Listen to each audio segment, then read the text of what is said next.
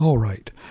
Today we're going to go over the assignment for your first essay, and I'm going to analyze a couple of sonnets from the Romantic period.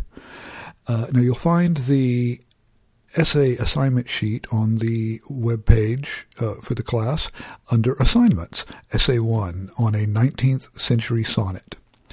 I've given you a list of 19th century sonnets. Those are sonnets from either the Romantic or the Victorian period.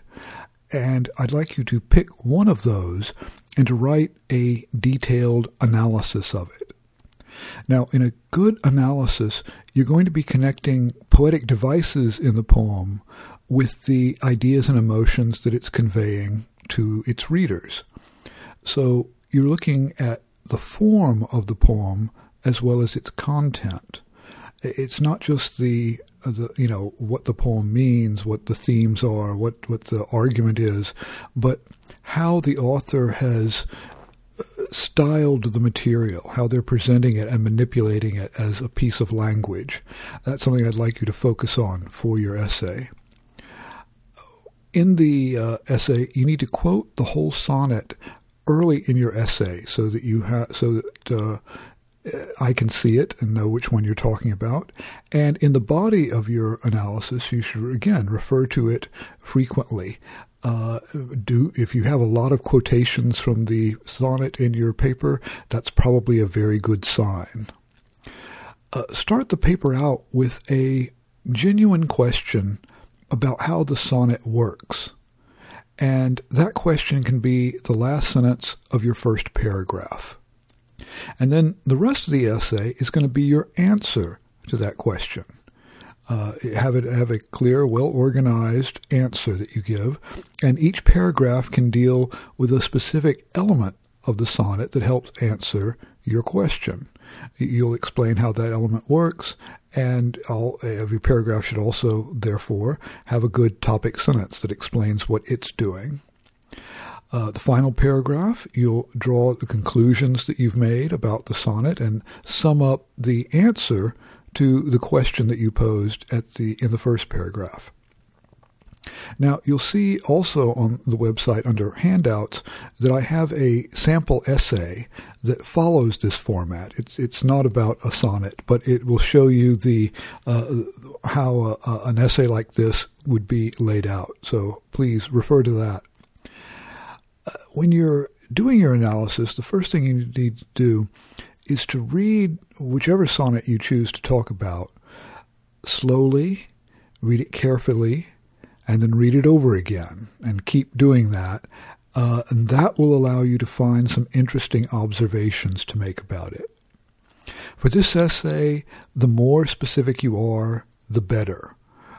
Look for small particular details. Focus on individual words that might have multiple meanings, or a particular simile or metaphor, and try to unpack what it means. You might look at how the syntax of the poem, the arrangement of the words works. Something very specific like that. And then give your insights into that specific detail. But everything that you say should relate directly to the words on the page. Don't get sidetracked talking about big ideas or themes. Stay close to the words.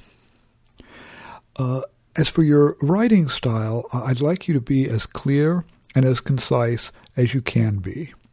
A lot of students, I think, waste time trying to sound impressive with their prose. And that usually is just a waste of time. The most impressive thing to me is a clear, concise argument. So do that instead of trying to impress me with your verbal dexterity. I mean, seriously, I study the greatest literature that's ever been written for a living.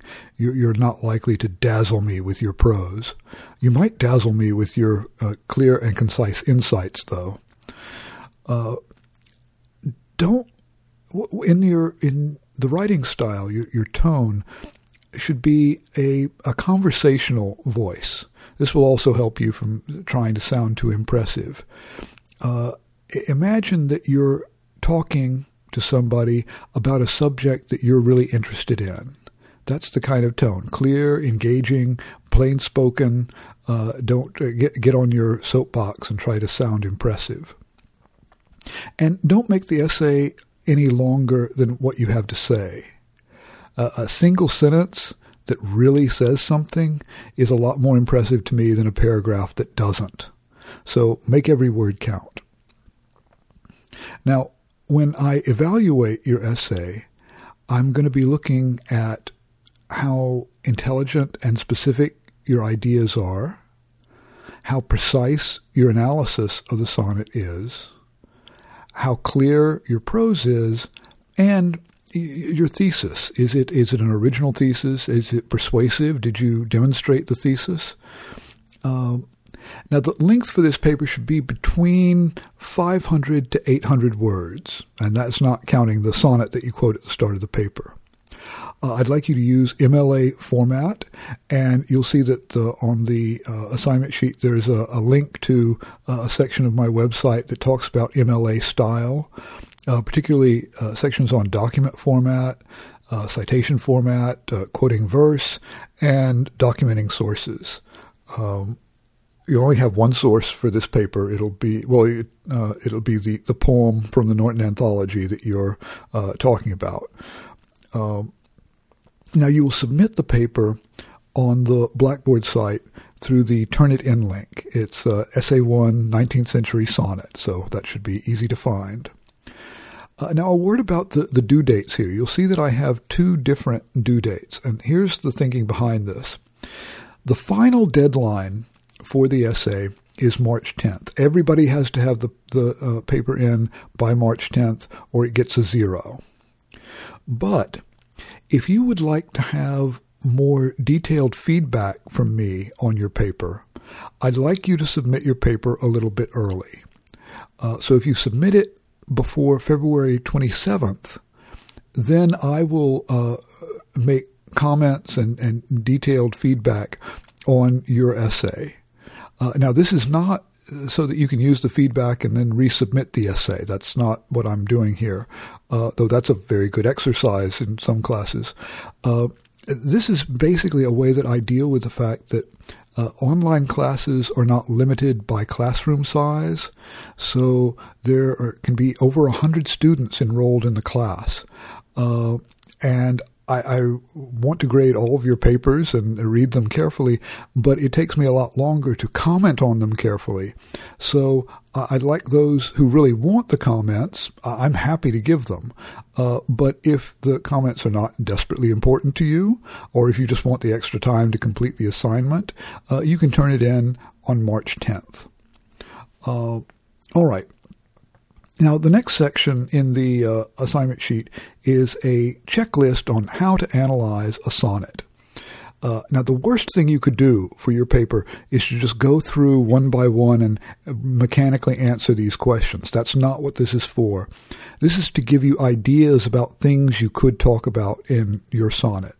You certainly won't talk about all of these. You should probably pick 2 or 3 specific things that you want to talk about for your paper.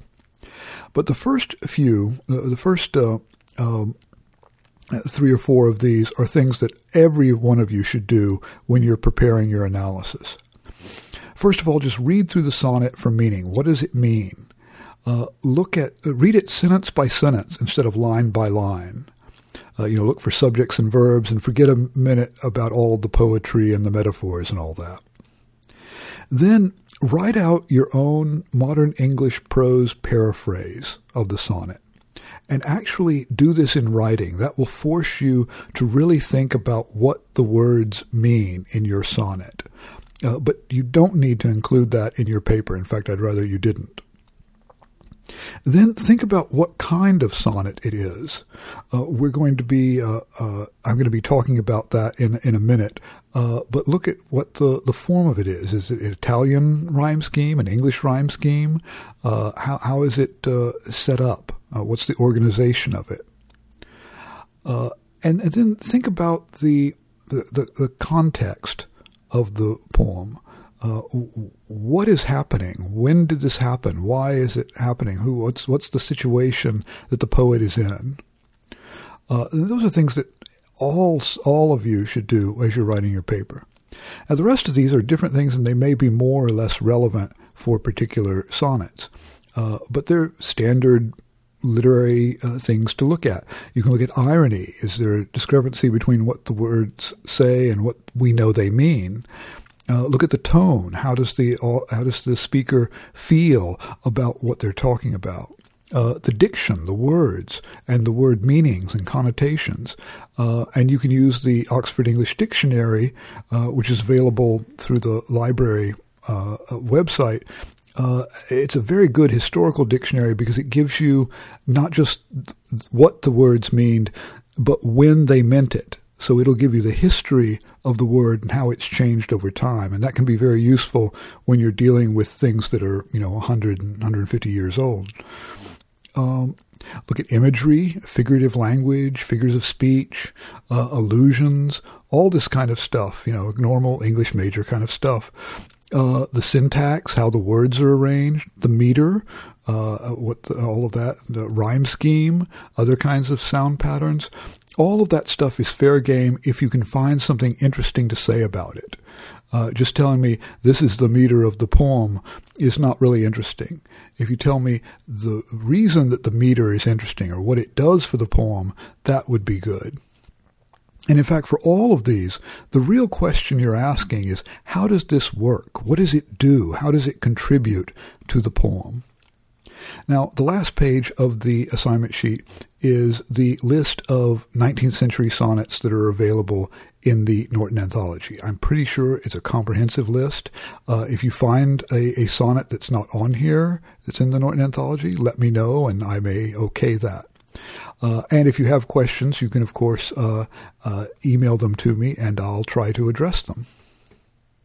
All right, the next thing that I would like to do is to talk to you a little bit about the sonnet form itself, what a sonnet is and how you kind of identify and analyze it. You'll find a handout on this under the handouts page in the website. So let's talk about a sonnet. What is a sonnet? Well, a sonnet is a 14-line poem written in iambic pentameter that follows a strict rhyme scheme. 14 lines, pretty straightforward. You count the lines. If it's got 14, it could be a sonnet. Iambic pentameter, let's unpack that. What does pentameter mean? Penta is a word meaning 5, like the pentagon or the pentagram. And meter means meter, so that's 5 beats. And that were 5 metrical feet. A foot in metrical language means one stressed syllable plus one or more unstressed syllables in a particular repeating pattern. So iambic, that tells you what the pattern is. Iambic, it's the most common meter in English. It's an unstressed syllable followed by a stressed syllable. So some iambic words are belief, arise, defend, prepare, conceive. You can hear they have an unstressed and then a stressed syllable. So iambic pentameter just means 5 units of that, and I give some examples here, standard iambic pentameter lines.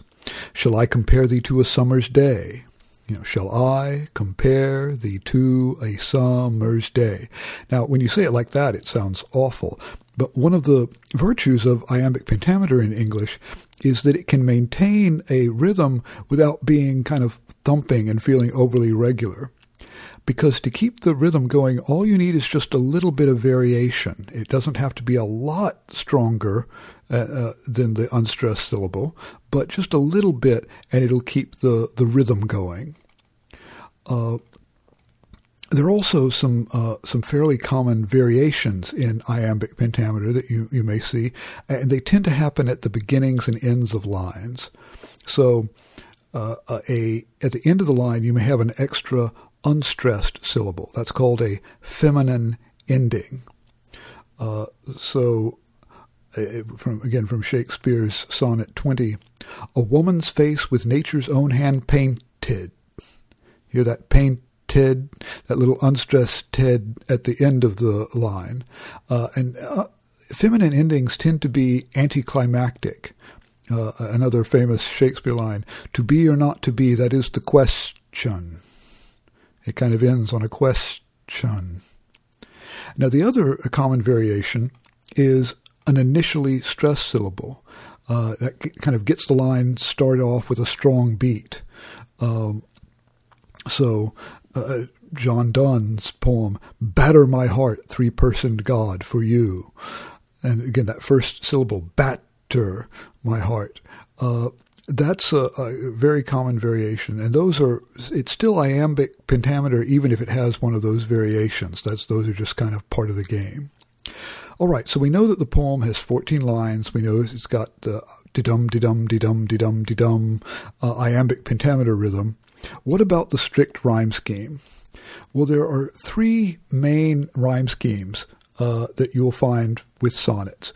The most common is the Italian sonnet rhyme scheme. It began in Italy, and it falls into two rhymed sections within the sonnet.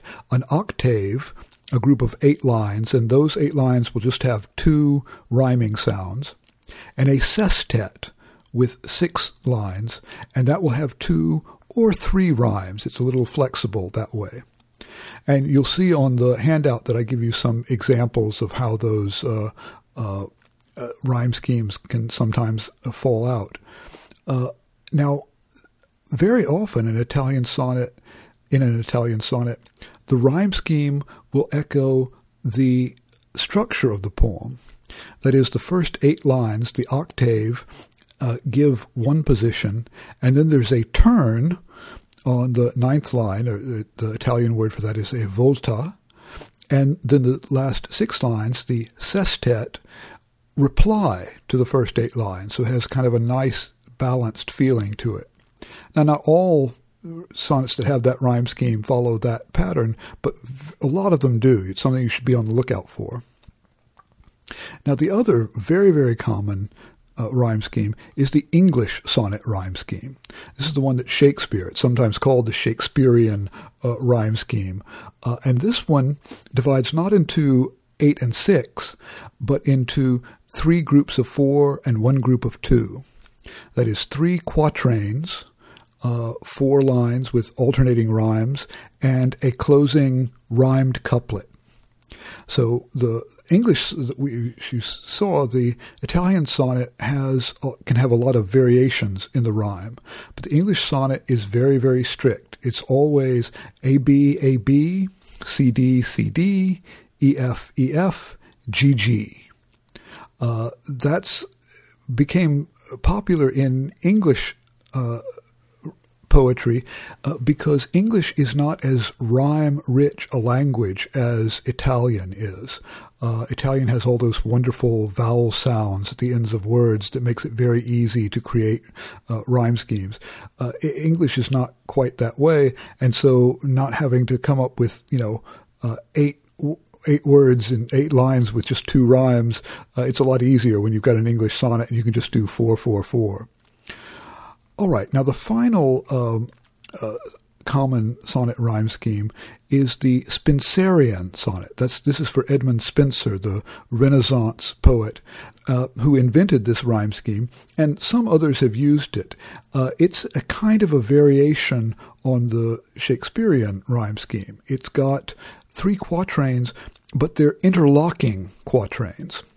So it rhymes A-B, A-B, and then the next one lines BC, BC. You see the second quatrain picks up a rhyme from the first one. Then the third one goes CD, CD, and it ends with a rhyming couplet. So you can tell which of those kinds of sonnet it is just by looking at the rhyme scheme. Now, I should also tell you that by the Romantic period, though many of the sonneteers that you'll be looking at used one of these particular rhyme schemes, sometimes they did variations of them. Sometimes they made up their own rhyme scheme. So you'll have to be on the lookout for that. But generally, most of the sonnets that you look at will fall into one of those 3 patterns. All right. Now I would like to look at a couple of particular sonnets that were written by 2 of the most important Romantic poets. And go through an analysis of these, and I want this both to be as kind of a model for you to use when you're writing your essay, and also serve as an introduction to the Romantic poets. So let's start with William Wordsworth's poem, his sonnet, composed upon Westminster Bridge, September 3rd, 1802. Now, the title itself is significant, right? It's telling you where and when this poem happened. And both of these sonnets, as we'll see, are about the poet reflecting on how an experience has affected them. In this case, Wordsworth is in London. He's on Westminster Bridge, and he's looking at the city just before dawn and reflecting on it. So let me first of all just read through the sonnet itself. Earth has not anything to show more fair. Dull would he be of soul who could pass by a sight so touching in its majesty.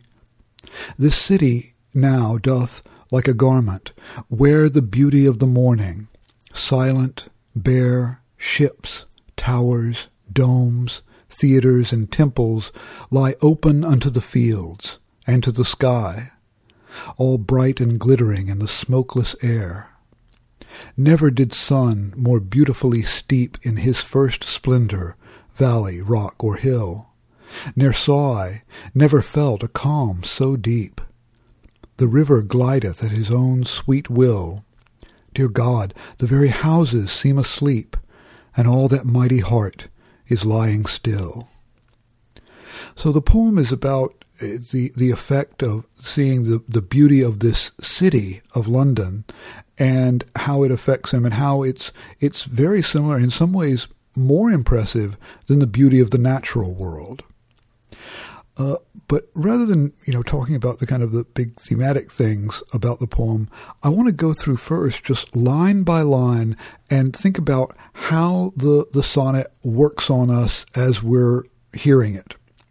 Now, if we look at the rhyme scheme, we're going to see that this is an Italian sonnet. That is, it has a series of 8 lines, an octave that have 2 rhyme sounds that rhyme A-B, A-B, A-B, A-B.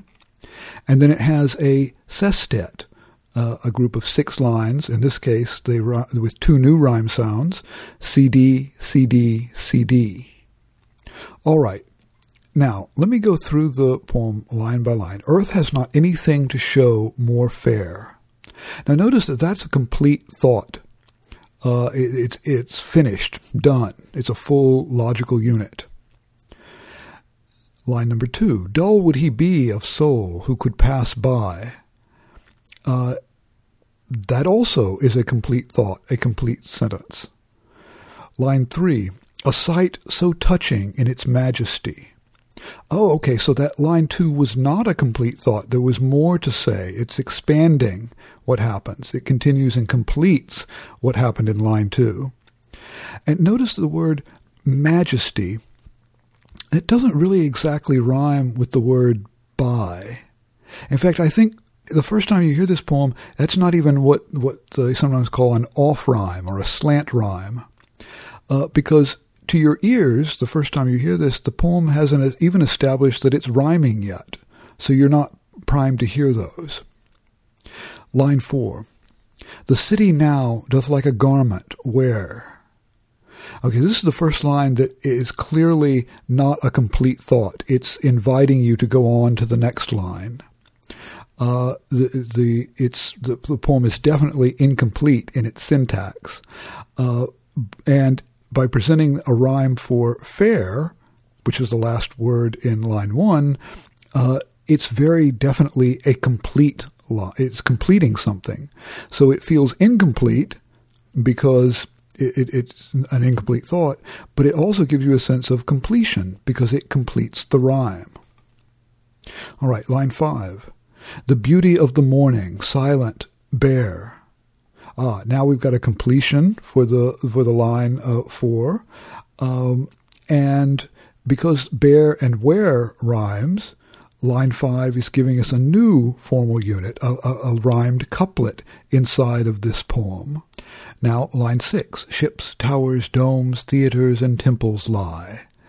That doesn't sound very finished. It's not likely that somebody would say that as a sentence, but theoretically it is a complete syntax. Line 7, open unto the fields and to the sky. That continues and completes the syntax of line 6. And because sky and lie rhyme, line 7 completes another formal unit, another couplet for our ears to hear. Then line 8, last line of the octave. All bright and glittering in the smokeless air. All right, that is final in all ways. The syntax is a freestanding exclamation that doesn't need any more completion. And the end of the line also completes the rhyme scheme. We have the fair, where, bear, air. And I think probably by this time, if we stop to think about it, which probably you wouldn't, you would take by and majesty as a slant rhyme now that you've seen that the rest of the poem fits that pattern. Now we go on to the sestet. Never did sun more beautifully steep. That's a new start, both the syntax and a new rhyme sound. We get eep. So line 9 requires some completion. It's not a full thought. And now our ears are expecting it for there to be some rhymes coming up as well. In his first splendor, valley, rock, or hill. Okay, well that completes the syntax, but it doesn't give us a rhyme yet. Then line 11, ne'er saw I, never felt a calm so deep. Now that's a complete sentence, a complete syntax, and it provides a nice rhyme for steep, but we've still got hill waiting for a rhyme. Line 12, the river glideth at his own sweet will, another complete syntax, and we've got a rhyme for hill, so the patterns of rhyme are chiming nicely in our ears too. Then we get the final couplet. Dear God, the very houses seem asleep, and all that mighty heart is lying still. Okay, now both steep and hill have already had rhyme sounds, so that makes this couplet feel like it's an extra added rhyme. Now, of course, if we know the rules of the sonnet form, we kind of knew they were coming. But for the ear that just hears this, I think it's like it's almost like a bonus that we get in those last two lines. All right, so that's kind of how the sequence of the lines work out in the rhyme scheme and the syntax. But I want to go through and look at a few of the kind of patterns of extra verbal richness that Wordsworth has woven into the poem. And these are the kinds of details that you might expand on if you were writing an essay on this sonnet. Look at the sequence starting in line 1. Earth has not anything to show more fair. Then in line 5 we get the beauty of the morning. And in line 9, we have more beautifully steep. So we have more fair and more beautifully. Okay, those obviously, both the repetition of more and the fact that fair and beautiful are synonyms, link those together. And in between those, we have beauty of the morning. Well, beauty and beautiful are variations of the same word, and both related to fair. And the sound of more in morning is there as well. Now, that little vocal pattern doesn't really mean anything. I don't think there's a deep symbolic meaning there, but it's an example of how the texture of the poem is woven together. That's when we say that poetry sounds good, that's usually what we're talking about. It's those very subtle verbal patterns where everything seems to fit together just right. And Wordsworth and most great poets are very, very good at that. Look at some other examples of this kind of vocal richness. In lines 1 and 2, earth has not anything to show more fair, dull would he be of sight. Dull would he be of soul. The word fair and the word dull kind of fit together, right? Dull is kind of the opposite of fair. Now, dull is not used as the opposite of fair in line 2, but the potential for it to be kind of links the lines together. Or look at line 3, a sight so touching in its majesty. Think about the different senses appealed to there, sight and touch. Now, we know here that touching means emotionally touching, not physically touching. But there is a little kind of friction there between the sense of sight and the sense of touch, and how they fit together and don't fit together all at the same time. Into line 4, the city now doth like a garment. Now, I think for a minute, our minds hear like a garment as if it's going to be a simile. In some ways, the city is like a garment. Then that changes, just like a garment, wear the beauty of the morning. Oh, okay, so no, it's not like a garment. It is wearing the beauty of the morning, which is like a garment that the city is wearing.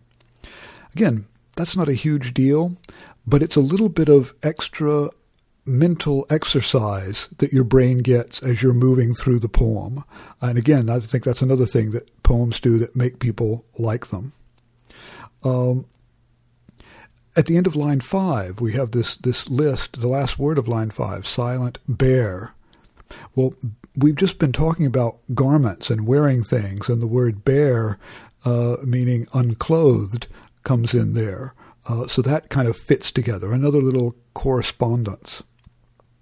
Look at line 7, open unto the fields and to the sky. Okay, first of all, that presents a nice contrast. Fields and sky. We have horizontal extension and vertical extension. So those are parallel but also different. And even the sounds of it. Unto and to. Right? Those sound alike but aren't quite. And in fact, the word unto and the word to in the line are interchangeable, except that it would mess up the rhythm. So again, very complexly, these things are alike and different. They're little subtle variations, all of these things that give a rich verbal texture to the language. Look, starting in line 9, you see, never did sun more beautifully steep. All right, the word steep here, that's a word that means it has liquid connotations. It means soak, saturate, flood. But it's used in context not of water, but of light. We do that all the time. That's why we talk about sunbathing. So steep is a word that activates ideas of water in our minds. But then it becomes the splendor, in his first splendor, the sun is doing the steeping. So it's not water, but light. But then we get valley, rock, or hill. Well, that activates another meaning of the word steep, that is precipitous. We might have a steep hill, right? Now, again, it doesn't literally mean that, but the word is there and the idea is there, and it fits together with that list of valley, rock, or hill. And the poem goes on, the next couple of lines, to talk about the river gliding. The river, now we're back to water. And so deep also relates to liquid, deep ocean, but it fits with the idea of steep, of being, precipitous. And of course, deep and steep rhyme. So again, all of those little kinds of teeny little patterns, those little sparks of connection that happen in the language, are things that you can analyze in a really good poem. Here's another example in line 11. Ne'er saw I, never felt. Okay, think about that phrase, ne'er saw I, never felt. So we have what he saw, what he's seeing is outside of him, it's calm. What he felt is inside of him, that's calm. So it's both inside and outside. And the language, ne'er and never, are the same word, but they're not the same word. One is one syllable and one is two syllables. So what? Well, so what? Nothing, except that's another little extra verbal complication, another little correspondence or pattern or relationship that the poem gives your brain and your ears that makes it engaging to you. Look at the final line. The mighty heart is lying still. Well, that's, of course, literally a contradiction, right? A strong heart that's beating is not going to be still. A still heart would be a dead heart. So there's almost a kind of a paradox or a contradiction there.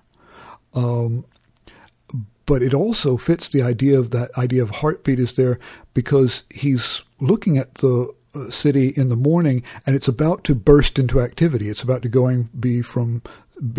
from being still to being active, and of course at night it will become still again. So that idea of the heartbeat fits in with that.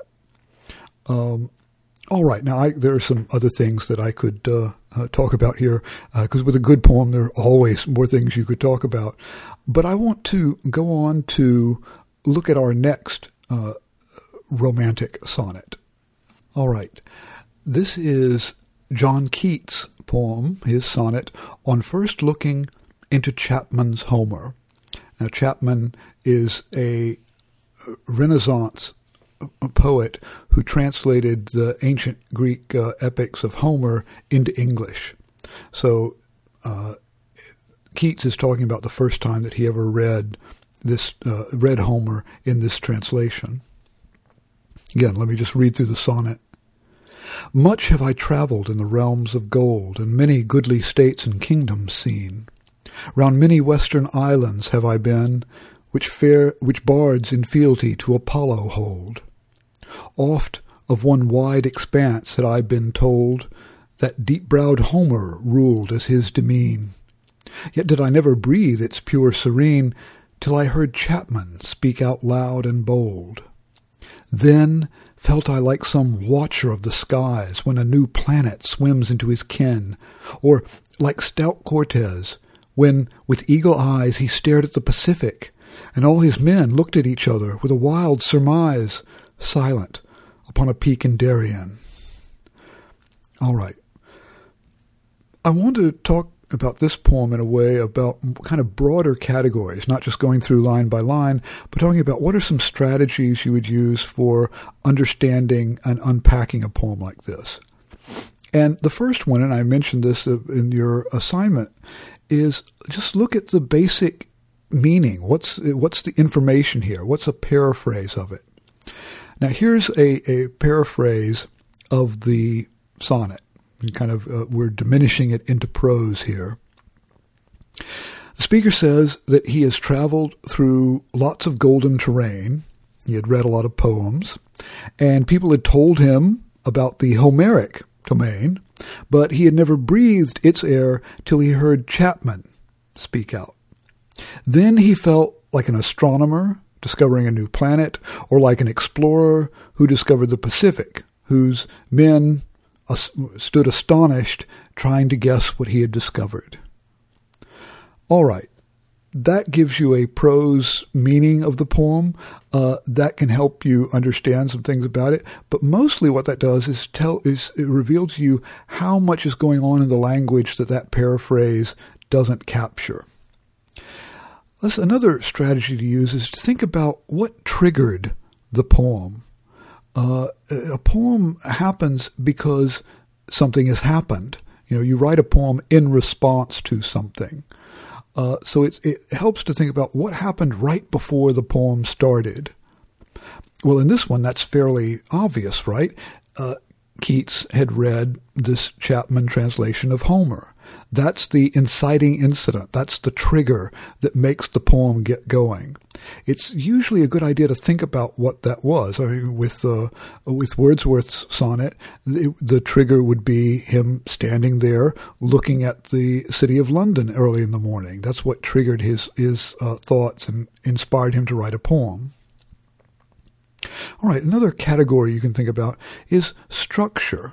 What's the structure of the sonnet? Now, this is another Italian sonnet. It's got an octave and a sestet. It rhymes ABBA, ABBA, CD, CD, CD. There are two rhyme sounds in the octave, the old and een, and two rhyme sounds in the sestet, eyes and in. Now, it also fits the structure of a Italian sonnet rhetorically. That is, the first 8 lines are kind of like, I never knew Homer till I read Chapman. The sestet, the last 6 lines, are, then I felt like this. Right? So it's a setup and a payoff. It's got that structure to it. Again, that helps you understand how the poem's working. Another thing to look at when you're looking at a poem is, what's the climax? What's the climactic moment? What is it all leading up to? That can be very important. And the climax here, I think, is very clearly that image of Cortez staring at the Pacific. By the way, we know, you should know, or your footnote would tell you, it actually wasn't Cortez who discovered the Pacific. It was Balboa. But Balboa has too many syllables, so Keats said Cortez. So that gives us an idea. If that's the climax, this staring at the Pacific, why is that the climax? What's special about that? One thing you might think is, why is that more important or more significant than the image of the astronomer who discovers a new planet? Now, the next category that you can think about when you're doing a poem is, where does it shift gears? A poem doesn't stay in a steady state the whole time. That would be boring. What changes as the poem goes along? What moves? Now, we've already talked about the octave and the sestet, the rhyme scheme, and that fits with one change that happens in the poem, then and now. The first 8 lines, the octave that's what it was like then. The sestet, the last 6 lines, are, this is what it's like now. You can also divide the poem up into sentences. There are 2 sentences. The first is 4 lines. The second is 10 lines. The first sentence is all about ignorance. I didn't know about these things. The second sentence is all about discovery. Here's what I learned.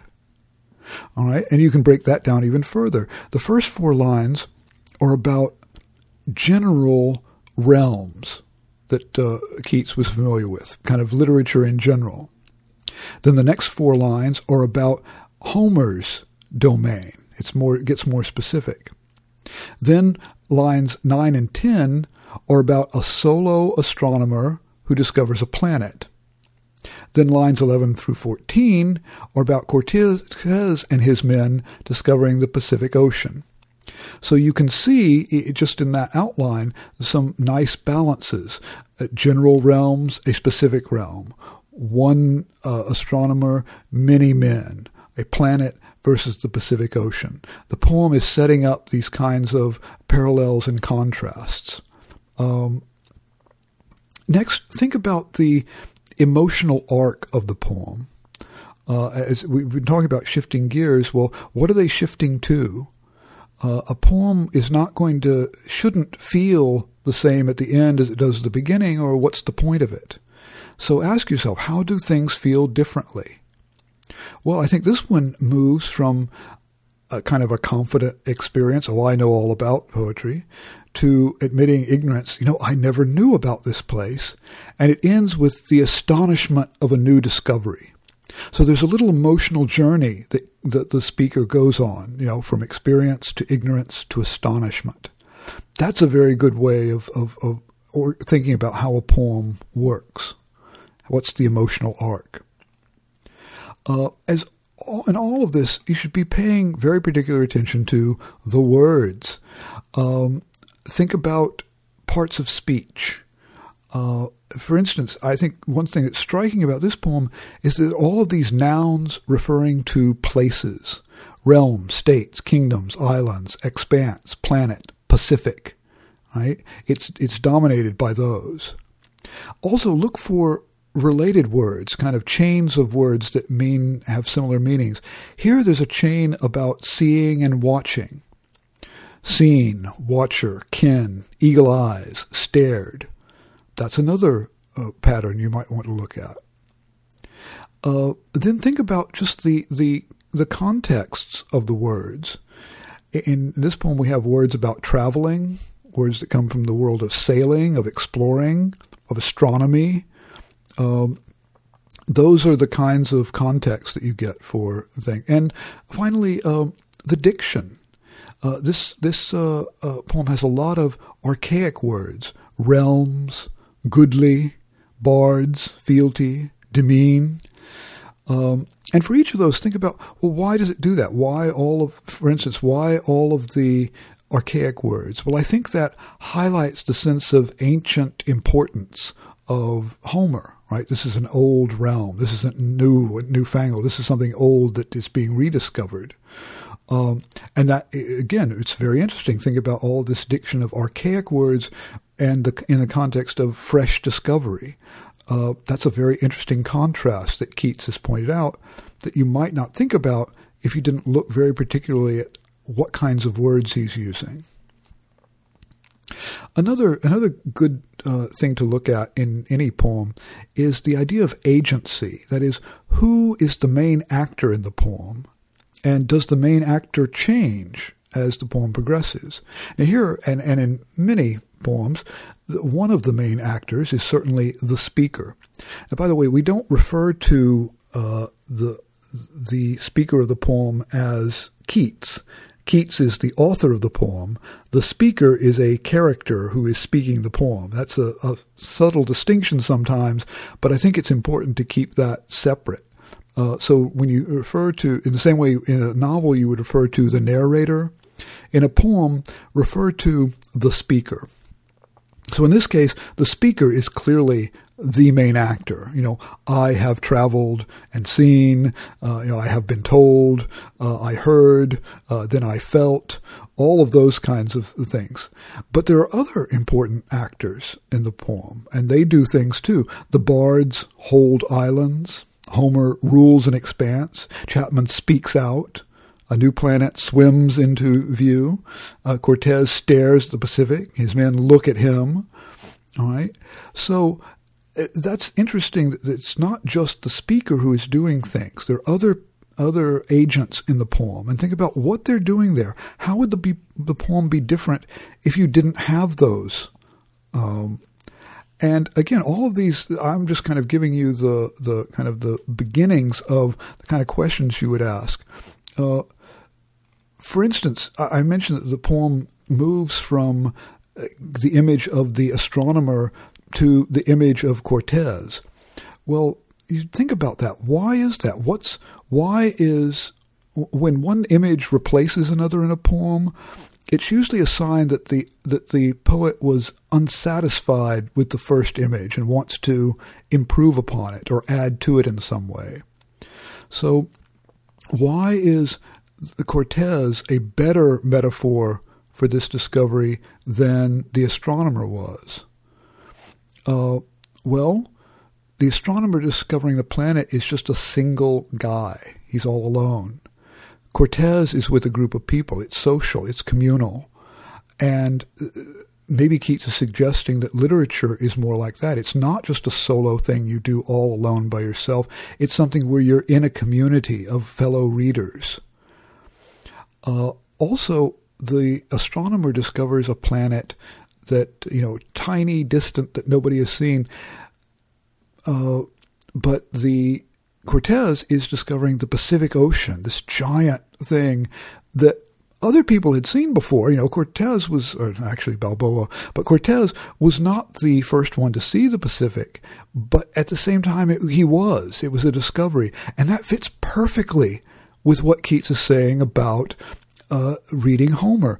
Lots of people had read Homer before. Homer wasn't a new discovery of Keats, but it was new to him. It was like he was discovering this for the very first time. So an astronomer looking at a planet might literally be the first one who had ever seen that planet. But Cortez and his discovery are different. All right, and finally, another good strategy to use is think about how if things were different. Every choice that the poet makes, he could have made a different one. For instance, he could have, instead of writing in first person, it could have been in third person. He said, "Many have traveled in the realms of gold, and they have goodly states and kingdoms seen." But that would diminish the urgency and the nature of it. But you might not think about that if you didn't think about, well, why did he do it this way? How would it be different if he had changed something? How would it be different if you started out with the idea of reading Homer? So if it started out something like, "I once heard Chapman speak out loud and bold. He told me of a wide expanse unseen." Okay, well, that would change the structure radically. I mean, it's the poem really has this structure where it begins, again, from ignorance, from confidence to ignorance to discovery. So you wouldn't have the strength of that pattern if you changed it in that way. All right, and again, these are just some ideas to spark ideas, I hope, for you. But those are some ways and some kinds of questions that you can consider when you are analyzing your own sonnet. I hope that was helpful. If you have questions, of course, please feel free to address them to me. Now, for next time, I would like you to read the selections in the Norton Anthology of William Blake's Songs of Innocence and of Experience. This is not the entire book. It's a selection of poems from that. But I'd like you to read all the ones that are in the Norton Anthology. And I'd like you to particularly look at poems that are set up as parallel. So both the Songs of Innocence and the Songs of Experience have an introduction. They both have a poem called Holy Thursday. They both have a nurse's song. One has a poem called Infant Joy. The other has a poem called Infant Sorrow. One has a poem called The Lamb. The other has a poem called The Tiger. So think about how these poems kind of speak to each other, how they work in contrast with each other, and what Blake is saying about these states of innocence and experience. Another thing I'd like you to do as you're reading is to look for common repeated images and ideas and themes. For instance, you'll see a lot of reference to clouds, to weeping, to children, to chains, and some other things too. So notice when images repeat, when the same thing comes up in several different poems, and think about why Blake is doing that, what he's saying with those different uses of the same image. So for next time, read William Blake's Songs of Innocence and of Experience. Thank you for your attention, and I will talk to you next time.